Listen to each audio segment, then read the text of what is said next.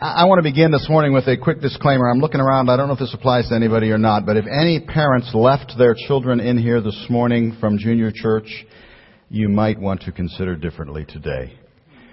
This passage in Romans is definitely adult, and I cannot do it any other way. And so it's up to you. You're the parents, and you can decide what's right for your kids, but we're going to talk about some things today. Romans chapter 1. I think the bulletin says we're going to start in 24, but let's go back to verse 16 and start there again and read to the end of the chapter. Romans 1:16 to the end. For I am not ashamed of the gospel of Christ, for it is the power of God to salvation for everyone who believes, for the Jew first, and also for the Greek.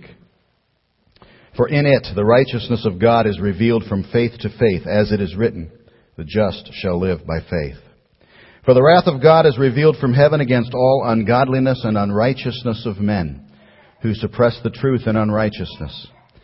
Because what may be known of God is manifest in them, for God has shown it to them. For since the creation of the world, His invisible attributes are clearly seen, being understood by the things that are made, even His eternal power and Godhead, so that they are without excuse. Because although they knew God, they did not glorify Him as God, nor were thankful, but became futile in their thoughts, and their foolish hearts were darkened.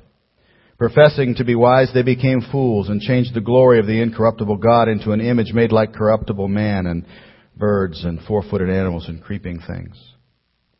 Therefore, God also gave them up to uncleanness, in the lusts of their hearts, to dishonor their bodies among themselves, who exchanged the truth of God for the lie, and worshipped and served the creature rather than the Creator, who is blessed forever.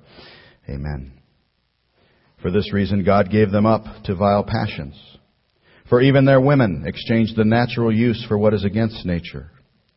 Likewise also the men, leaving the natural use of the woman, lust for one another, men with men, committing what is shameful, and receiving in themselves the penalty of their error which was due. And even as they did not like to retain God in their knowledge, God gave them over to a debased mind, to do those things which are not fitting, being filled with all unrighteousness, sexual immorality, wickedness, covetousness, maliciousness, full of envy, murder, strife, deceit, evil-mindedness.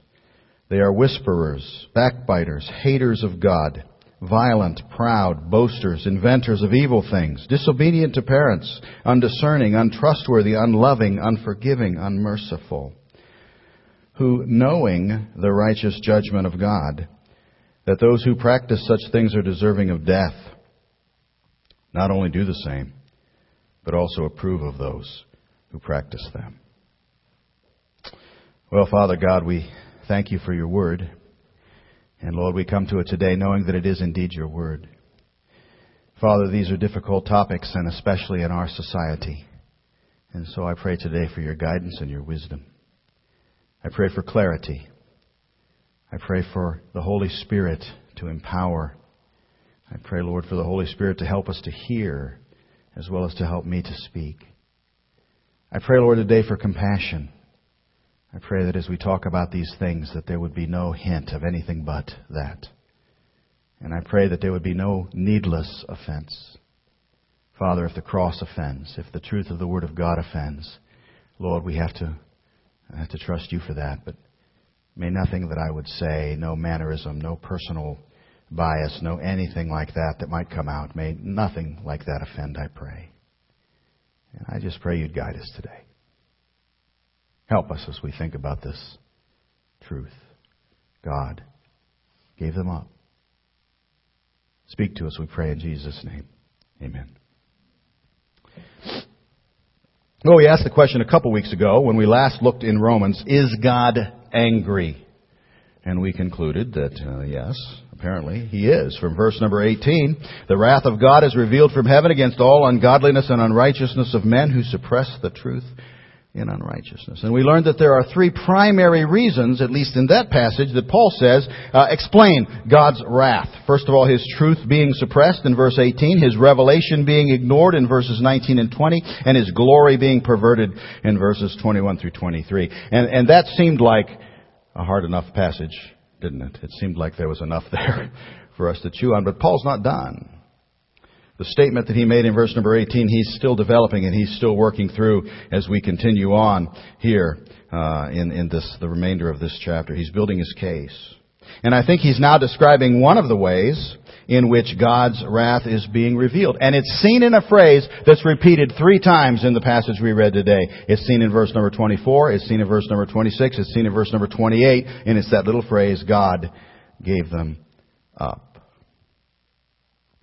I think Paul is here describing how the lost world, from the fall of man right up until the very end, attempts to get away from God.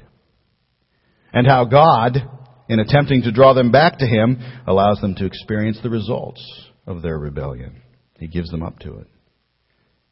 It's true of history in general. We certainly see it. It's also true of an individual human being who lives in rebellion against God. And many people in this room, myself included, can testify to the reality of those things. If you choose to live contrary to God's laws, He'll allow you to do it for a while and let you reap the results. If you choose to run from God, live a life in rebellion against God, He'll allow you to do it. He'll give you up to it. Give you up to that desire. He'll let you run and let you reap the results of that. God gave them up. I can't read that chapter without it stabbing me in the heart, because it's so true of so many I have known. They rebelled against God and He gave them up to that rebellion and they paid the price. God gave them up. They said no to God and He gave them up to that answer and they paid the price for that refusal. Now, in describing God's giving up of mankind here, Paul mentions 3 distinct levels at which He did this. And I don't believe that these 3 different areas in verse 24, 26, and 28, I don't think that he's specifically saying here that these are, the worst of sins or anything like that. I don't think that's the case. I don't think he picked them because of that. I think he perhaps picked these sins simply because they were known. They were an issue. They were something that everyone would have been able to relate to. Sexual sin is mentioned here, and so we have absolutely no choice this morning but to discuss it. And that's why I asked that, parents might want to think about taking their kids out this morning. It's certainly relevant to our day. But it was certainly relevant to Paul's day, too. When you read the things that went on in the Roman Empire, sometimes it makes our day seem quite tame by comparison. And maybe that's why Paul chose it, because of its ubiquity, because it was everywhere, because people would have understood it. He talks about sexual sin. He talks about homosexuality here. And then he goes on and he touches on a list of sins that is so broad and so it covers just about every spectrum of our existence that we have to think he's just really talking about sin in general, because everything seems to be included here. And he's saying that God gave them up.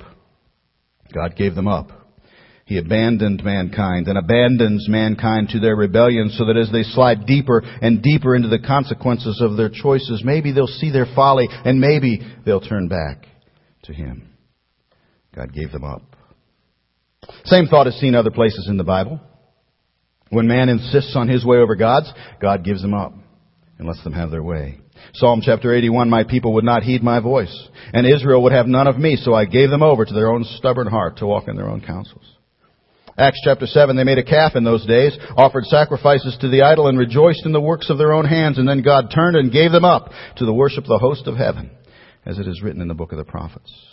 Hosea chapter 4 and verse number 17, Ephraim is joined to idols, let him alone. Ephraim wants to worship idols. God said, I'll let him worship idols. Let him alone. God gave them up. He abandoned them to the natural consequences of their sin so that they would see their need of a Savior. God gave them up. Well, I want us to notice the 3 different examples that Paul uses here in verse 24, verse 26, and verse number 28. And we'll make one final application at the end, and then we'll be done.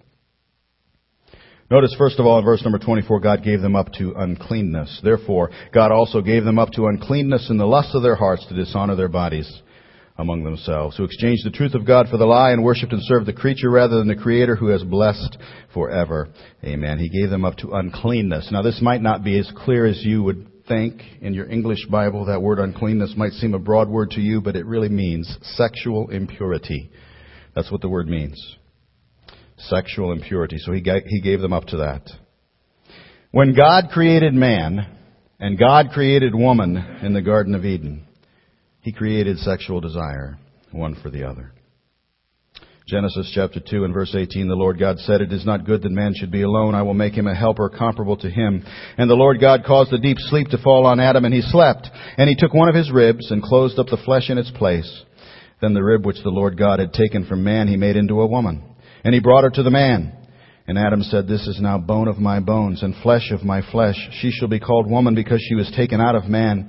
Therefore a man shall leave his father and mother, be joined to his wife, and they shall become one flesh." Sex is a natural part of God's creation. He gave it to us as a gift, both for the continuation of life and for the pleasure in life. But from the moment man and woman fell into sin, we have been dissatisfied with the way God designed that and demanded more. You see, God says sex is a good thing and a wonderful and honorable thing within the confines for which He defined it. He designed it. And that's marriage between a man and a woman. Hebrews 13 is a verse you ought to circle in your Bible. Hebrews 13 verse 4. Marriage is honorable among all, and the bed undefiled. Sex within marriage is a good thing, a blessed thing by God. But in that same verse, God also warns that sex outside of the confines of marriage is a sinful thing.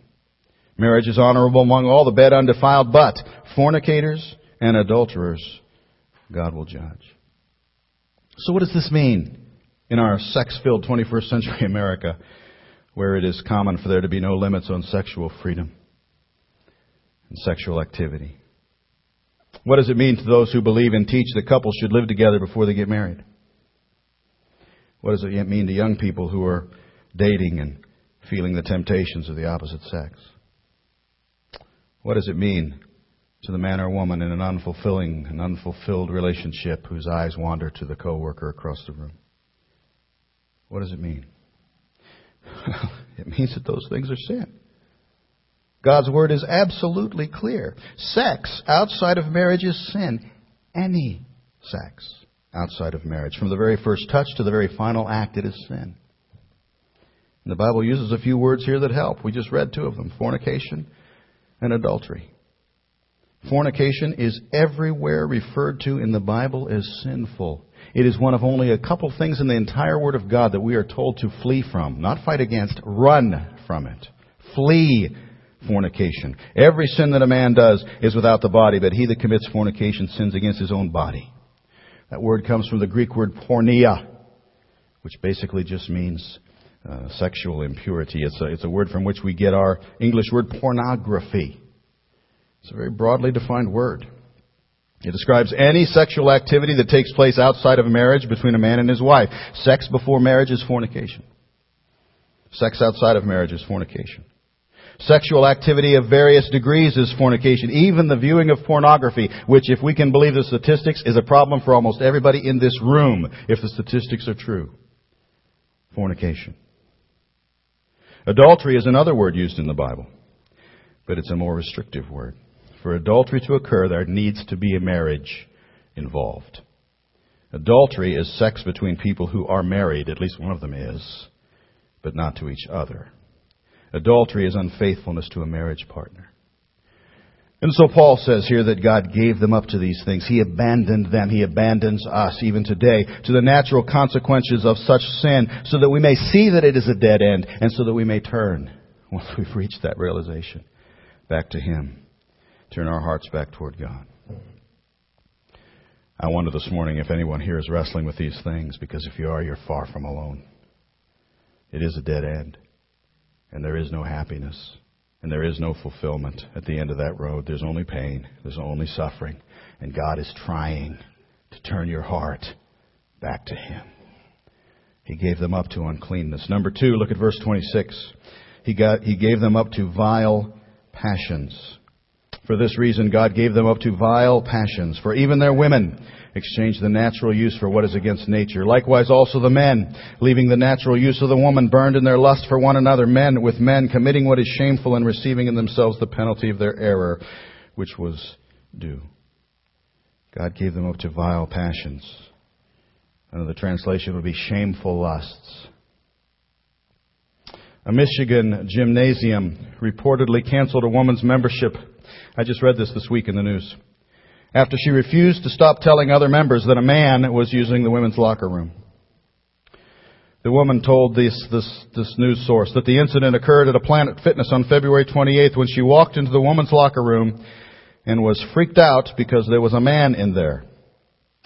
She told the front desk, and when she did, employees told her that the person identifies as a woman. She took her case to the gym's corporate office, but was told that they would not tell the person to stay out of the women's locker room because the gym is a, quote, no judgment zone, unquote. She returned to the gym each day between Monday and Thursday. She said she told other women about what she saw. She reportedly received a call from the corporate officer telling her that she violated the no judgment policy. And so she was told she was no longer welcomed at the gym after not agreeing to stop talking about the other person in the locker room. The public relations director for Planet Fitness said in a statement that members can use the appropriate locker room corresponding with their personal gender identity. Planet Fitness is committed to creating a non-intimidating, welcoming environment for our members, the statement read. Our gender identity non-discrimination policy states that members and guests may use all gym facilities based on their sincere, self-reported gender identity. The statement continued, saying that this woman exhibited behavior that the gym deemed disruptive, which led to the cancellation of her membership. What do you say about a thing like this? I think it was Seinfeld who popularized the phrase, not that there's anything wrong with that. And he was doing that to address issues such as homosexuality. I just found out that so-and-so is gay. Not that there's anything wrong with that. And now you hear that all the time. After all, Seinfeld, like so much of our world today, has bought into Satan's lie that there is nothing wrong with it. And we have to be so careful to avoid saying there might be.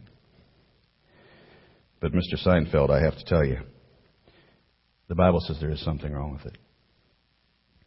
Just recently, leaders in a community in Florida, I just read this again this past week, and I can't remember the name of the town.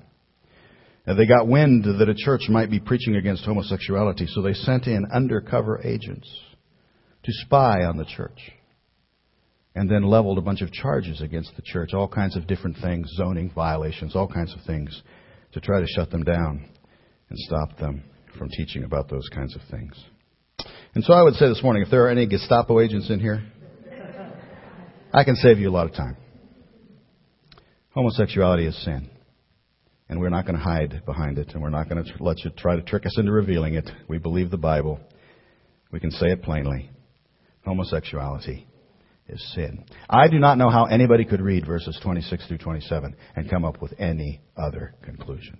If you have a brain, if you understand the English language, it is not possible to interpret those verses any other way. The words that are used here are specifically sexual in meaning. Even the words for men and women are the sexual words for male and female in these verses. These verses teach that homosexuality is a perversion of God's intent for sex. The only sexual relationship God designed and smiles upon is within the confines of marriage between one man and one woman. Sex before marriage, when married with someone other than your spouse. And as we see here, sex with someone of the same gender are not blessed by God. Notice how they're described in these verses. They are described as vile, unnatural, shameful, error, deserving of penalty, due penalty. There's no other way to interpret the verses. And so if we want to take the Seinfeld approach, we're just going to have to take our penknife and cut this passage out of our Bible. And we can't do that. The words natural and unnatural are helpful here, aren't they? Paul used those two words. Did you see that? He talked about natural relations and unnatural relations. And I think one of the reasons that we oftentimes look at verses 24 and 25 and say that type of sex is not quite as far down the scale of sin as homosexual sex described in the other, is because of Paul's use of those words. Fornication and adultery is at least natural. It's at least natural use of men and women. It's immoral outside of marriage. It's sin outside of marriage because God has declared it so, but at least it's natural. Homosexuality, on the other hand, is not natural. Lesbianism, not natural. Paul says here it's a perversion of what God created and designed. And hence it's a further step down, the downward slope of mankind's rebellion from God. Now, I want to be as clear as I can possibly be this morning. Because most of you believe everything you read on or you hear on your television sets, and most of you never turn your TVs off. I go in people's homes all the time, and the TV never goes off. It just amazes me. And we have been brainwashed to believe that this type of relationship is actually a perfectly natural thing. In every science class that you kids will ever attend in secular school, you're going to hear that it is a perfectly natural and normal thing. You're going to learn that the loving thing, the right thing, is to accept it. But the Bible says just the opposite. Leviticus chapter 18 and verse 22, you shall not lie with a male as with a woman. It is an abomination. That's God's mind on it. Leviticus chapter 20 and verse 13, if a man lies with a male as he lies with a woman, both of them have committed an abomination. That's God's mind on it. 1 Corinthians chapter 6, do you not know that the unrighteous will not inherit the kingdom of God? Do not be deceived. Neither fornicators, nor idolaters, nor adulterers, nor homosexuals, nor sodomites, nor thieves, covetous, drunkards, revilers, or extortioners will inherit the kingdom of God. 1 Timothy chapter 1, we know that the law is good if one uses it lawfully, knowing this, that the law is not made for a righteous person, but for the lawless and insubordinate, for the ungodly and for sinners, for the unholy and profane, for murderers of fathers and murderers of mothers, for manslayers, fornicators, sodomites, kidnappers, liars, perjurers. If there's any other thing that's contrary to sound doctrine. That's God's mind on it. And so what does this say to the person who struggles with same-sex attraction? Because it's real. What does this say? Well, it means you need to keep fighting against it. Desire is not sin. Temptation is not sin. Giving in to that is sin. And so don't act upon it. You see, there's a lie that has been foisted on all of us. A lie that would have us believe that people are born with such a preference and they cannot be otherwise. The desire might be there, but you don't have to act upon it. The lie is telling us that we're unloving and we're evil if we say it is sin, and if we say that it must be rejected, if we say that we believe the Bible. We're the ones that are unloving. It's not true. Rick Warren said our culture has accepted two huge lies. The first is that if you disagree with someone's lifestyle, you must fear or hate them. And the second is that to love someone means you agree with everything they believe or do. And both are nonsense. You don't have to compromise convictions to be compassionate. To that I would say amen. It's not unloving to say you're on a wrong road if you're on a wrong road. If a person's about to drink a glass of poison, and I see they're about to drink a glass of poison, and they say to me, but I like the poison. Is it unloving for me to smack the poison out of their hand? No. My grandson Jericho is like a little motor car roaring all around the house these days. Years ago, I removed the door down into my basement because it was an inconvenience to me to constantly be opening that door. But now Jericho's zooming around the house, and so I put the door back up. Would it be the loving thing for me to say, well, Jericho wants to know what's down those steps. I should let him explore. Or would it be the loving thing to say he's going to fall down the steps and break his neck and put the door back up? You see, the easy thing for me as your pastor or for any pastor would be to cave to societal pressure and ignore this issue. That would be the easy way. Kevin DeYoung recently said, what will it profit a man if he gains a round of societal applause but loses his own soul? And that's where we're at. We cannot ignore this section of God's Word. I can't, and neither can you. The fact is, homosexuality is sin, regardless of what the world says. And another fact is that it is no different than any other sin. It has natural consequences. And Paul is saying right here that God gave them up to this so that they might experience the natural consequences and hopefully be drawn back to Him. That's why He gave them up to it. Pretty amazing to think about it, but even in this secular world where, there's not anything wrong with that, even in this secular world, even the world recognizes that there are natural consequences to this particular sin. James Montgomery Boyce, in his commentary on this, he tells this story. He says, not long ago, Time magazine ran a cover story on AIDS called The Big Chill, Fear of AIDS, in which even this obviously secular magazine spoke religiously. It spoke of AIDS as a vague sort of retribution, an Old Testament-style revenge. It quoted novelist Erica Jong, author of Fear of Flying and a former high priestess of sexual abandon, as saying, "It's hard enough to find attractive single men without having to quiz them on their history of bisexuality and drug use, demand blood test results, and thrust condoms into their hands. Wouldn't it be easier to give up sex altogether and join some religious order?" Time also quoted a Los Angeles entertainment writer. AIDS pushes monogamy right back up there on the priority list. And then Boyce asks, why is this? Why are even secular magazines and newspapers beginning to sound like prophets? It's because of the given. It's because of the unchangeable physical and moral character of the universe in which we live. We may not like it. Most of us don't. We would change it if we could, but we cannot. It is God's universe, and it does not change. And therefore, the only wise thing is to come to terms with it, repent of sin, and come back to God in the way He has provided through faith in the sacrifice of Himself for us by Jesus Christ. God gave them up to vile passions so that they might experience those consequences and turn back to Him. One last example is in verse 28. Even as they did not like to retain God in their knowledge, God gave them over to a debased mind to do those things which are not fitting. God gave them up to a debased mind. I think Paul is describing a progression here in all of this section. I think we've already seen that it pictures the downward slide of mankind, down into ever increasing degrees of sinfulness, ever and ever further away from God. That's what he's picturing here. Started out with sexual impurity, it progressed to vile passions, and now it culminates with a debased mind. The end result of living a life apart from God, of a life that says no to God, of a life that rebels against His call for you, is a completely corrupt and broken mind. Even as they did not like to retain God in their knowledge, God gave them over to a debased mind to do those things which are not fitting. In other words, they put God out of their minds, and He said, okay. He abandoned them to that choice. You don't want me in your mind? Your mind will be without me. And our minds, apart from God, are hopelessly corrupt.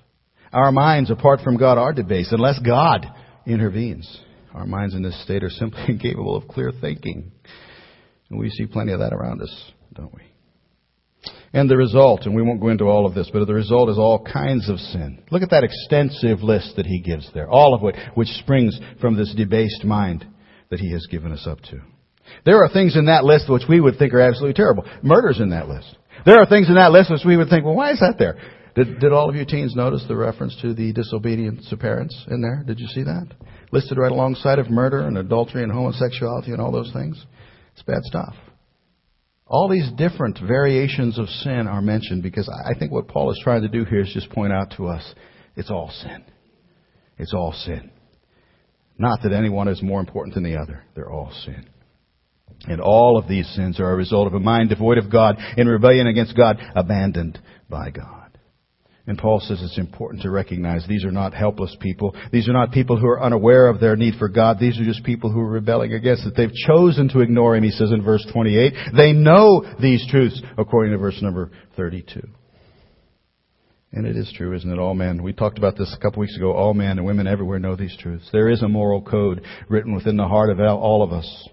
Wherever you are, there is a moral code. People know there's a penalty for sin. In Acts chapter 28, the Apostle Paul was marooned on an island with a bunch of natives.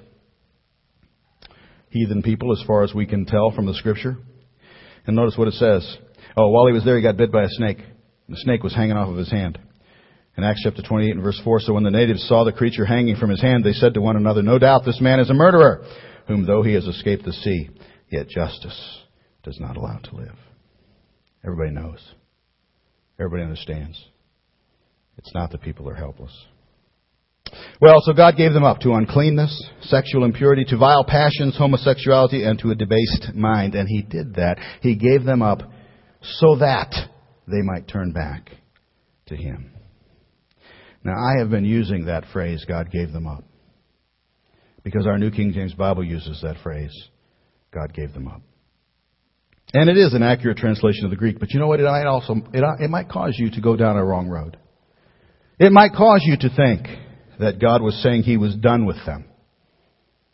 That God was saying He was washing His hands of them. That He was giving up completely.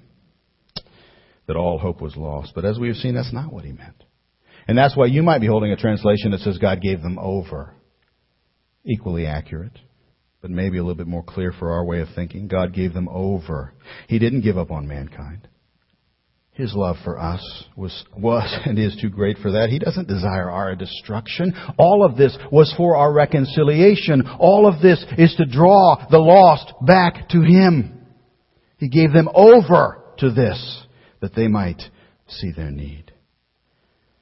I love this passage in Hosea chapter 11, when God says, "How can I give you up, Ephraim? How can I hand you over, Israel? How can I make you like Admah? How can I set you like Zeboim? My heart churns within me. My sympathy is stirred. I will not execute the fierceness of my anger. I will not again destroy Ephraim, for I am God and not man, the Holy One in your midst, and I will not come with terror." How can I give you up? That's the heart of God.